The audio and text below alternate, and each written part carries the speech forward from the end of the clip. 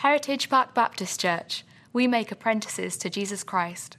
For more information about our church, please visit heritagepark.org. Everybody else, if you have a Bible, I would invite you to Romans chapter 5. Romans chapter 5 is where we're going to be, and we're going to look at verses 3 to 5. If you're a user of the Bible app, you can open that app and find our live event, track along with the scriptures and sermon notes. And if you want a Bible that you can open and put in your lap that's not digital, we have the analog version back there on the side of the tech booth. Feel free to go grab one of those and open it there. You'll walk into my garage. We talked about this a few weeks ago. You walk into my garage, maybe your garage too. At least in my garage, it's a pegboard. You've got a pegboard wall, and there is hanging hammers and screwdrivers and drills and this and that and who knows what else. And so you walk in and you kind of look at it like, okay, well, for this particular job, this is what I need. That's kind of the picture that we've been working with during this time. This series is about the tools that God uses to shape us. And so, if you will, we have been kind of walking into his garage, looking at his pegboard to say, okay, God, what are the things that you have at your disposal that you are inclined to use to make us who you want us to be? And so we've tried to boil it down to these little we didn't design them to be tweetable, but that's the idea. They're short little pithy sayings so that everybody kind of tracks along and says, I understand that this is one of the tools that God uses. So we've tracked with 3 so far. We'll introduce the 4th one today. The first one is that transformation begins with consecration.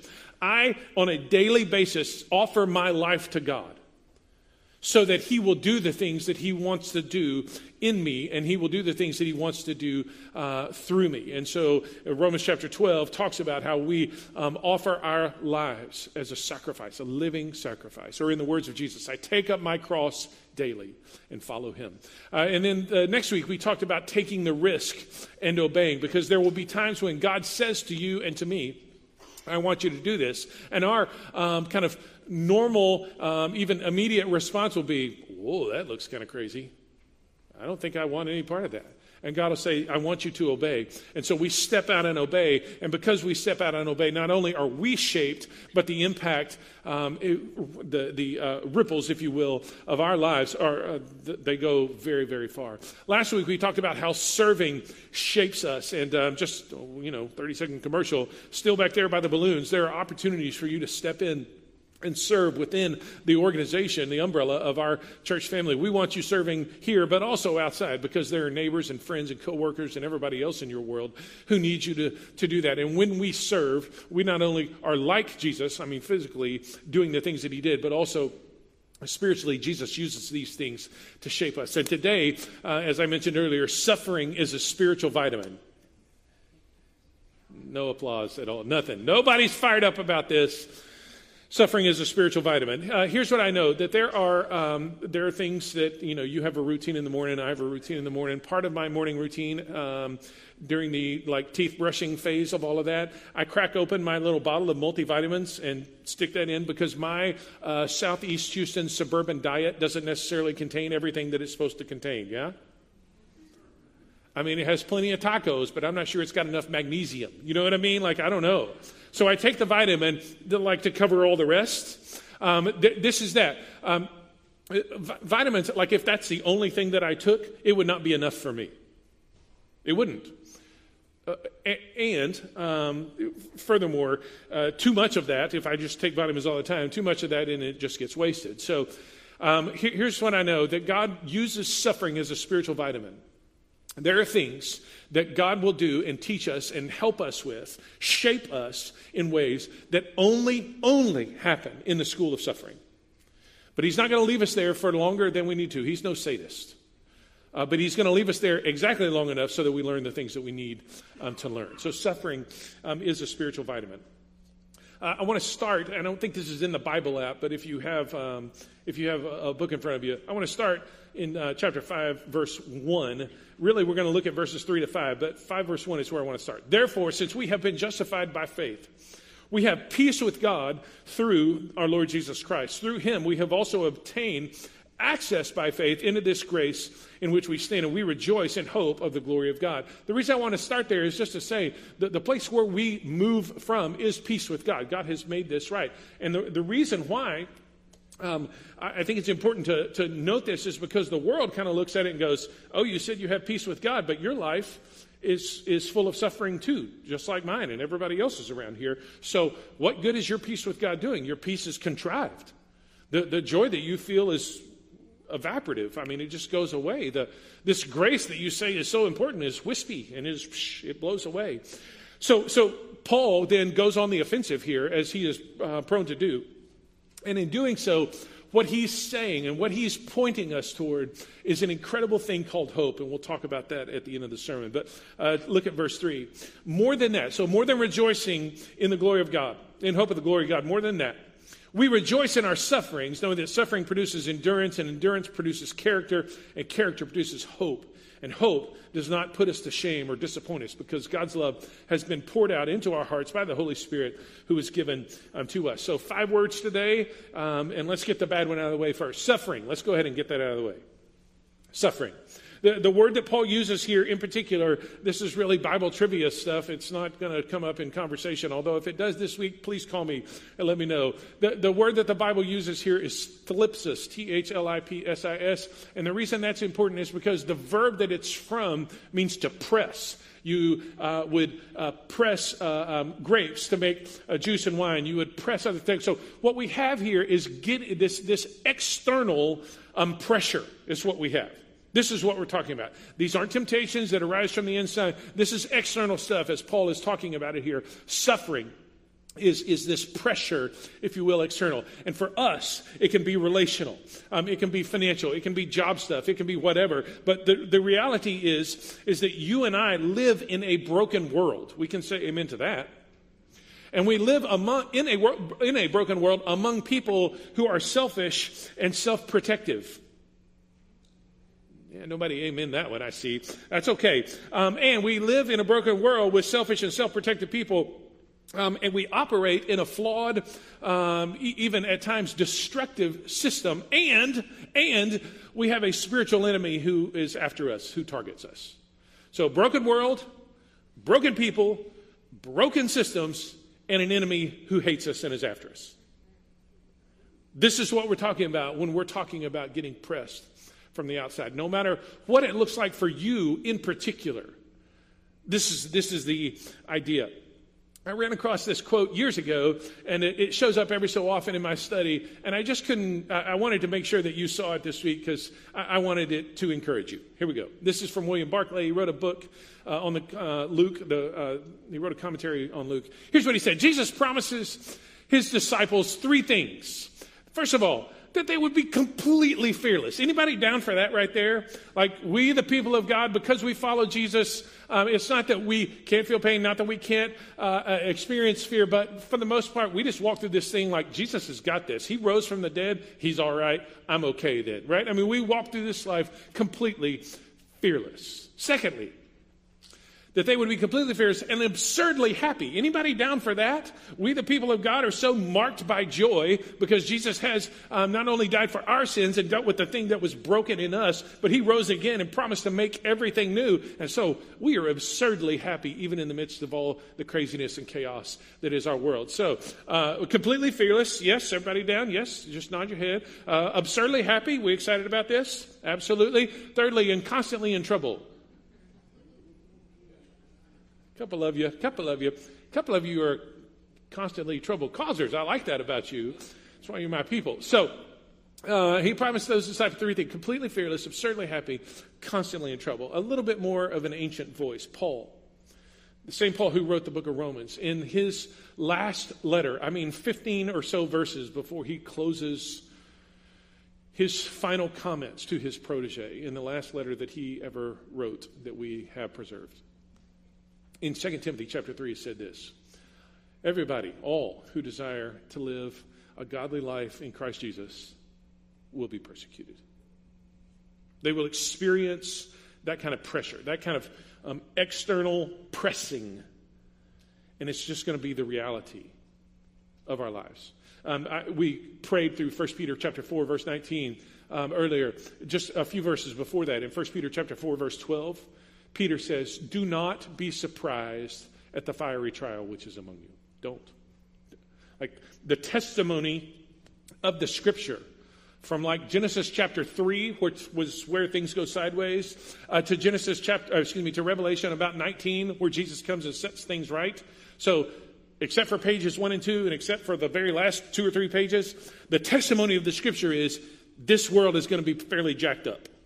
Our experience in this world is going to be marked by suffering and brokenness at times. It's not that there won't be moments of incredible joy and peace and goodness and generosity and all. We'll see that, but we will have it mixed in with this. This is just the reality.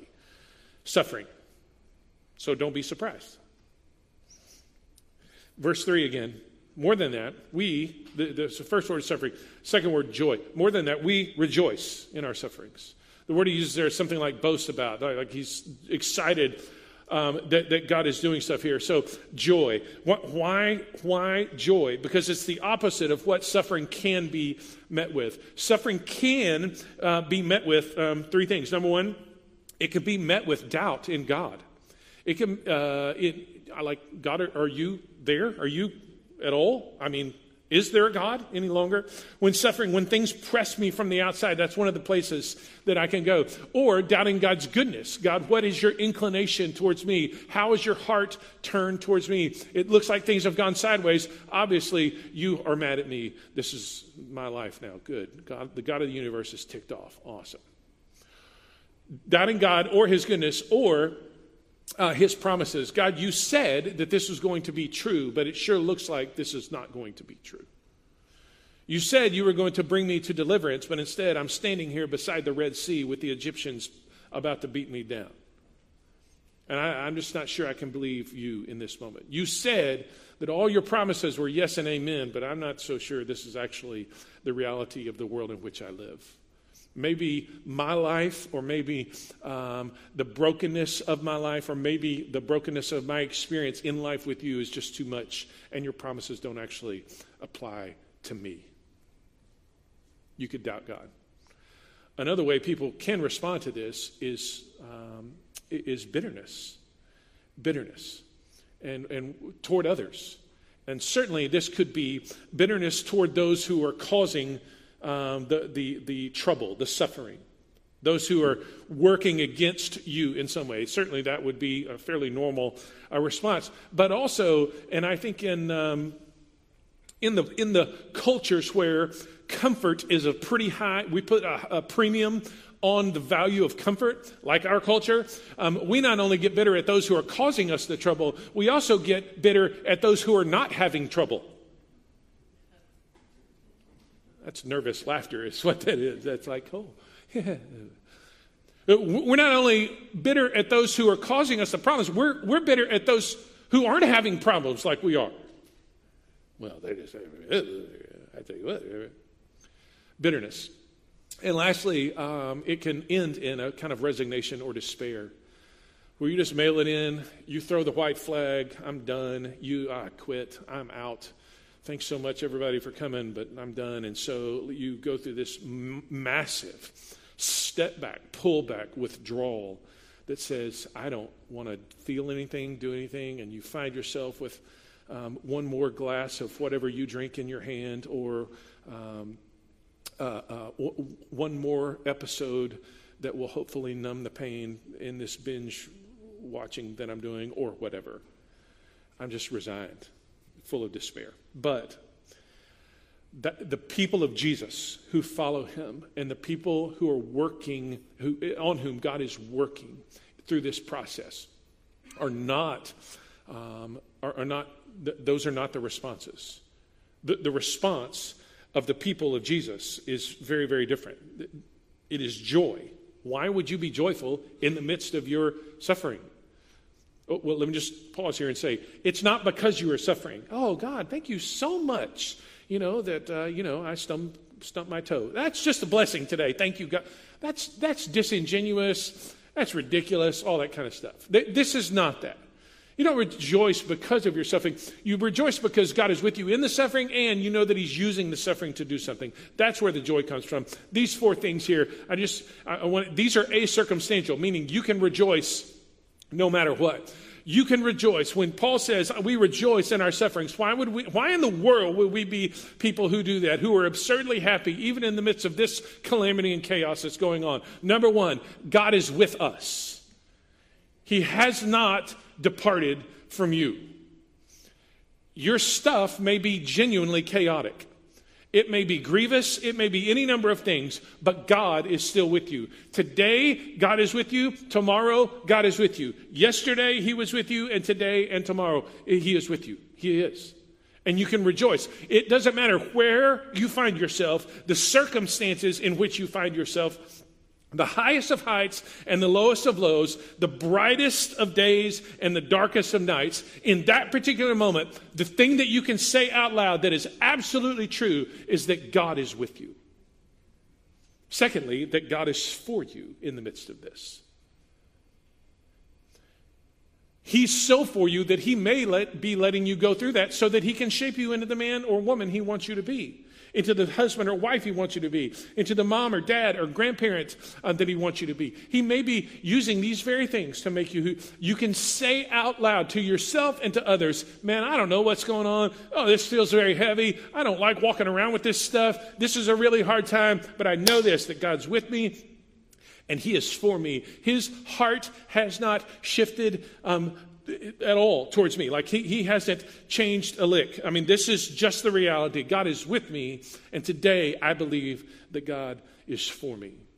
And thirdly, you can say that your trials are temporary. You can say that, and it be true.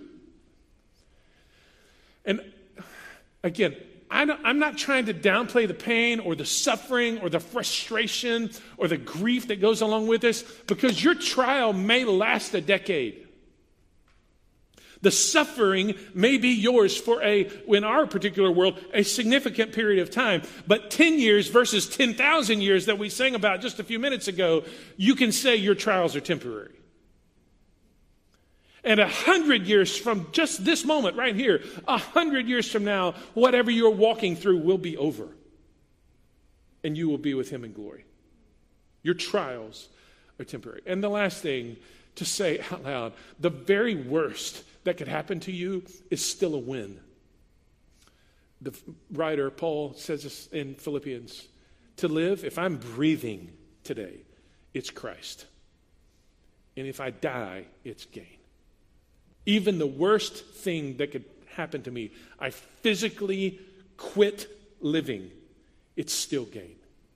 You can say those things. And I just want to point to the fact, and maybe help bring this to some practical stuff. Paul, the guy who wrote this right here, knew something about suffering. He and Silas found themselves in some trouble, a little mischief in a city called Philippi.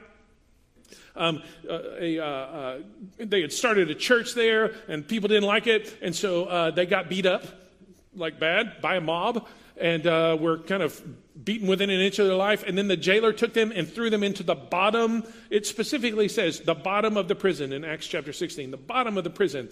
You know the saying about how the bad stuff runs downhill? They were in the bottom of the prison, okay? Everything was running downhill towards them. And the craziest thing happened about midnight. Paul and Silas, they were singing.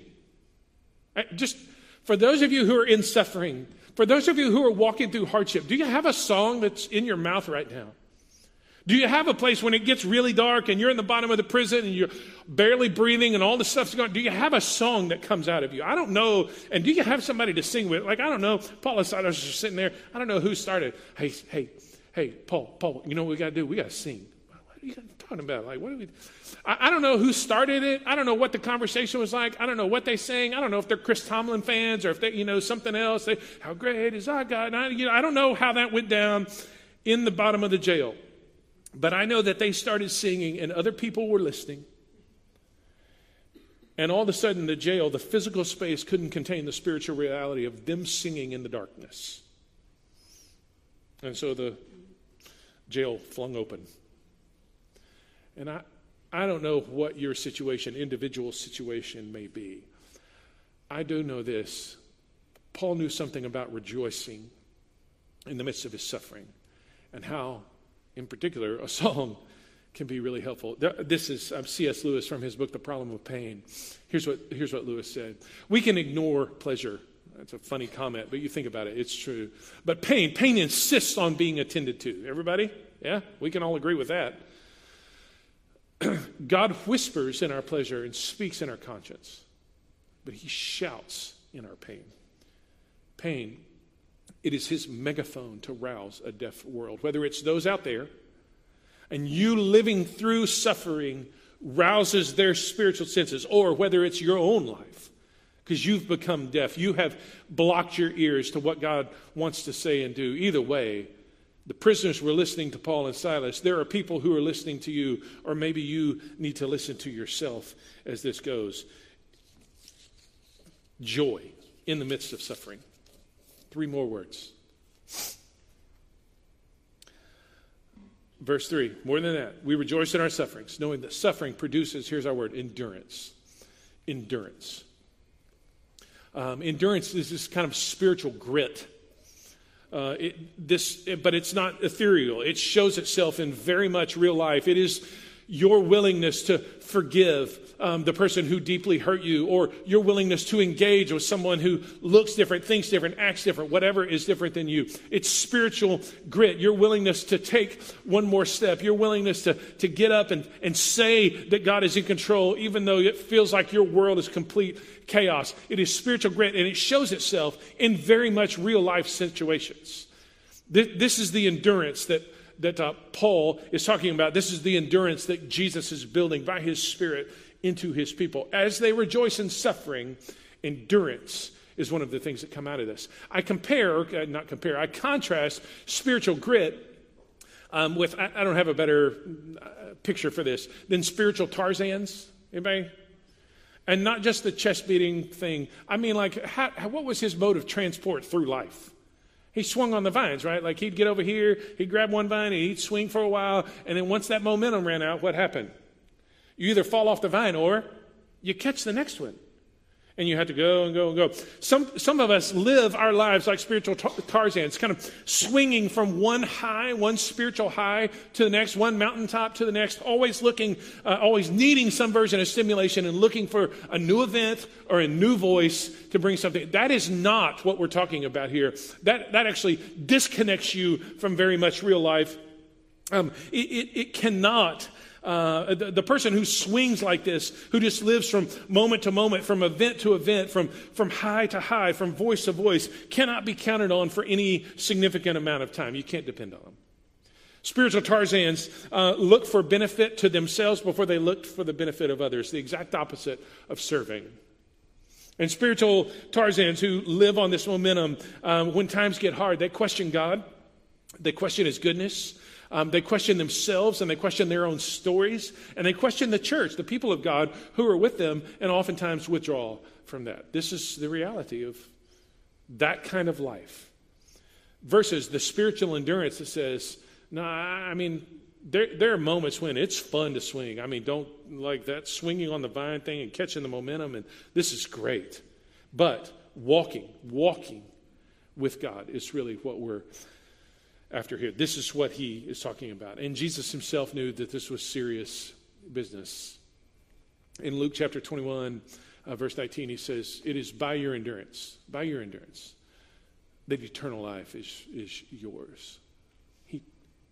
This is spiritual grit. Endurance. More than that, we rejoice in our sufferings, knowing that suffering produces endurance, and endurance produces character. Or some of your translations may have proven character. This is the kind of infrastructure of the soul. It is most of the, like the water stuff under your street and the electric lines that are run and all this, like this is that kind of thing. Most of the time, you don't think about it at all, right? You don't drive down your street and think, man, cool drainage. Like, you don't think that. Oh, listen, I'm so glad that the telecommunications company came and dropped that box right there in my front yard. Now I have to edge around it instead of just mowing over it.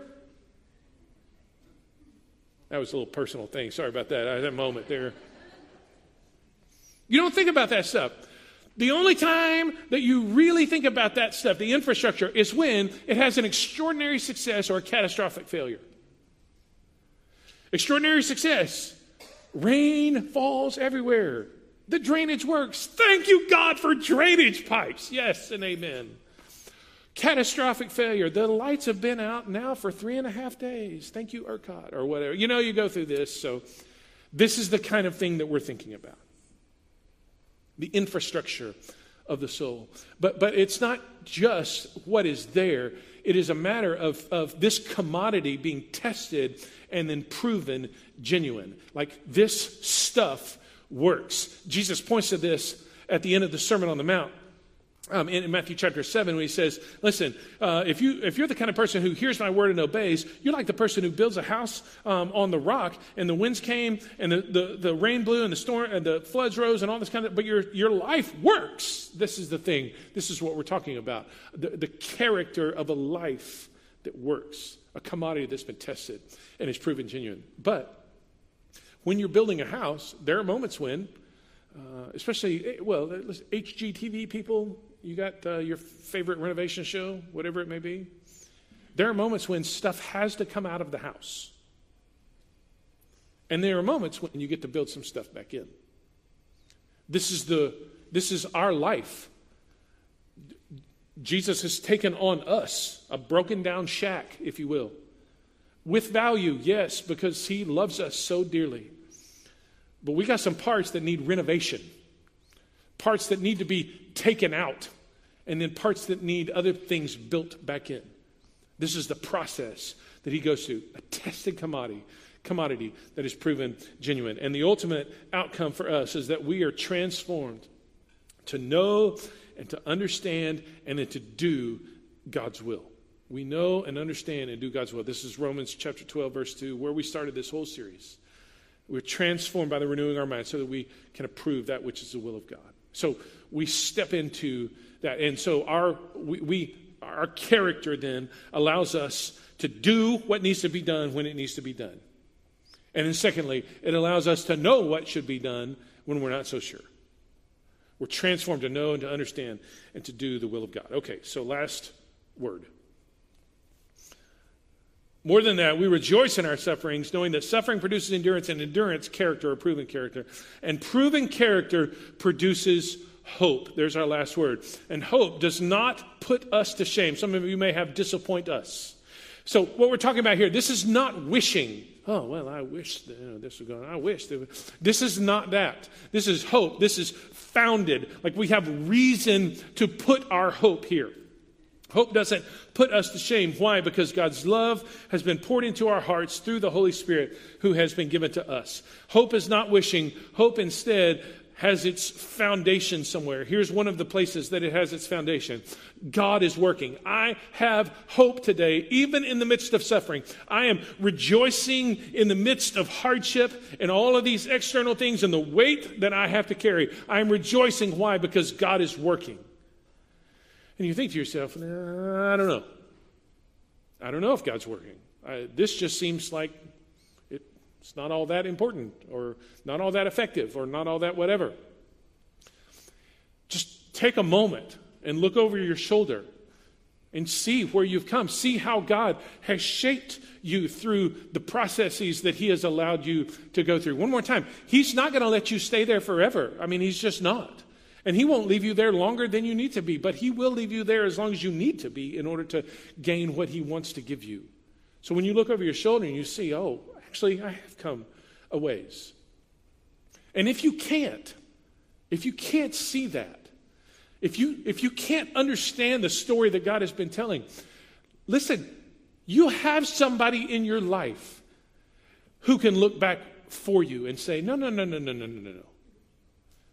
I mean, look where God has taken you. Sometimes because the darkness is so dark, or the weight is so heavy, or the suffering is so painful, the story that we tell ourselves, the movie, if you will, that gets put on the screen of our mind is such that, oh, God's obviously not working in me. I don't know what he's doing, but he's not doing anything in me. And we have to have somebody step into our world and tell us, hey, no. This is why we see, this is how we see God working. This is how far you've come. This is why God may be allowing you to walk through this, because he's doing these kinds of things in you. Oh, I can't see that. Listen, there are people around you who can see it. It's one of the reasons why, like our circles here, small groups, Sunday schools, Bible studies, that is so critical, is because we have people who see these things in our life. Relationships are critical in following Jesus. God is working. This has been several years ago now, maybe 4 or 5 years ago. I was eating lunch with a friend of mine, pastors a church on the other side of the city, and he was telling me this story about this guy. He had just had lunch with that weekend. The guy had lost like 60 pounds. He's like, dude, how'd you do that? He said, well, I'm not a runner. Can we just, if you are a runner in here, good for you. But all you not runners in here, can we just have a moment where we're just so glad that we are not runners? So just go, yes and amen. I know there are people in here who like to run. Fantastic, great. He said, I'm not a runner. He's like, well, okay, that's a weird thing. He said, but what I did was I put a piece of chalk in my pocket, and I ran as far as I could and then marked it on the curb. I mean, I am not a runner. Like, I could run to the door right now and hit about 140 beats a second. Like, this guy, as far as he could go, marked it with chalk. And you know what I did the next morning? I got up, put my shoes on, and tried to go past that, and I would mark it. And go past that one the next day and mark it. And go past that the next day. And some days, I didn't make it to my mark. I just couldn't do it. Like, my body wouldn't tolerate it. But I just figured out that if I had a mark, I just go a little bit further, go a little bit farther, go a little bit farther, go a little bit farther. And all of a sudden, I'm down 60 pounds. When we talk about how God is shaping us, the endurance of this guy is what shaped his character. I mean, his physical stature changed because of his endurance. Your spiritual stature, character changes, gets shaped by this endurance. God is at work, and if you can't see it, let somebody who's close enough and who loves you enough to tell you the truth speak into your life, because they can see it. Where you can hope because God is working. Secondly, because God is with you now.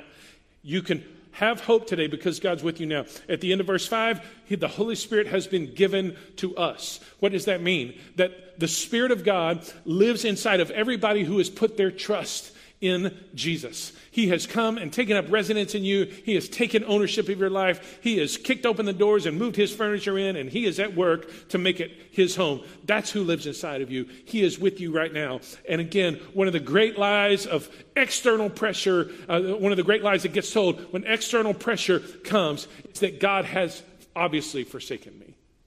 Wrong. He's with you right now. And in fact, it's because he is with you that you can have, hope. Thirdly, because God will never, he's not only with you now, he will never leave you. He will never forsake you. A little bit later in the book of Romans, in chapter 8, Paul closes out that incredible chapter in chapter 8 by saying, hey, look, there's not height and there's not depth. There is not good and there's not bad. There's not things present nor things to come. There's not angels or demons. Listen, there's not life and there's not death that can separate you from God. He is never going to forsake you. Ever. So today, as you walk through whatever it is that you're walking through, as you're facing the challenges of whatever it is that you're facing, know this. God not only is with you today, but he will never forsake you. And lastly, he has love for you that is unconditional. The next few verses in Romans chapter 5 say this. Verse 6, for while we were still weak, at the right time, Christ died for the ungodly. Who is that? That's you and me. And then skip down a verse 8. But God shows, right now, in this present tense, God shows, demonstrates his love for us And in that, while we were still sinners, Christ died for us. I didn't have to clean myself up so that Jesus would die for me. I wasn't even around when that went down. I didn't have to make myself better so that Jesus would die for me. Even while I was still a sinner, unconditionally, Jesus died for me.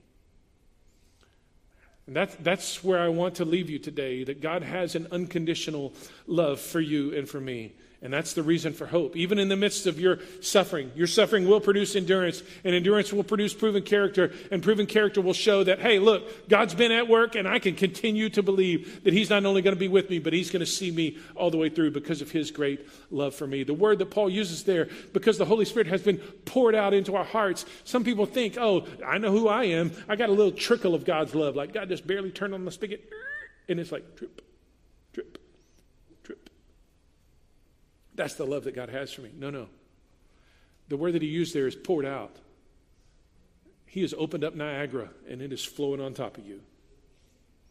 And if you're standing under Niagara, I guarantee you will be cleansed, and you will be shaped.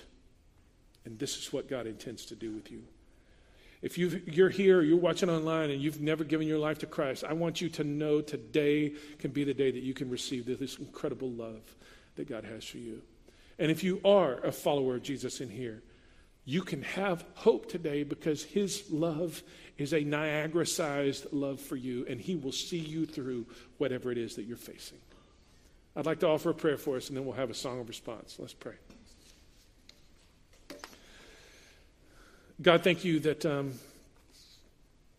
we today are shaped by a love that was shown on a cross, and thank you today that it's not in question.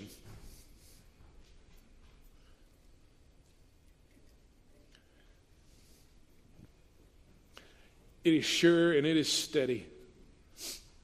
Certainly overwhelming at times, but sure and steady. I pray, Father, that for every single person in here who's walking through hardship, for every person watching online, that suffering is their word right now. I pray, God, that you would use it to produce endurance in them. Endurance would produce character, and character would become hope. And I pray, Father, too, that the things that are out in front of us this week would keep us consistently pointed toward you. Nothing less than that.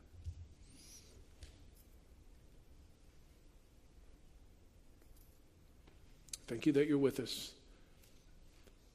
Thank you that you are for us and your disposition toward us hasn't changed. Thank you that we have a love because of who you are, not because of who we are. That is unconditional. We pray in Jesus' name. Amen and amen.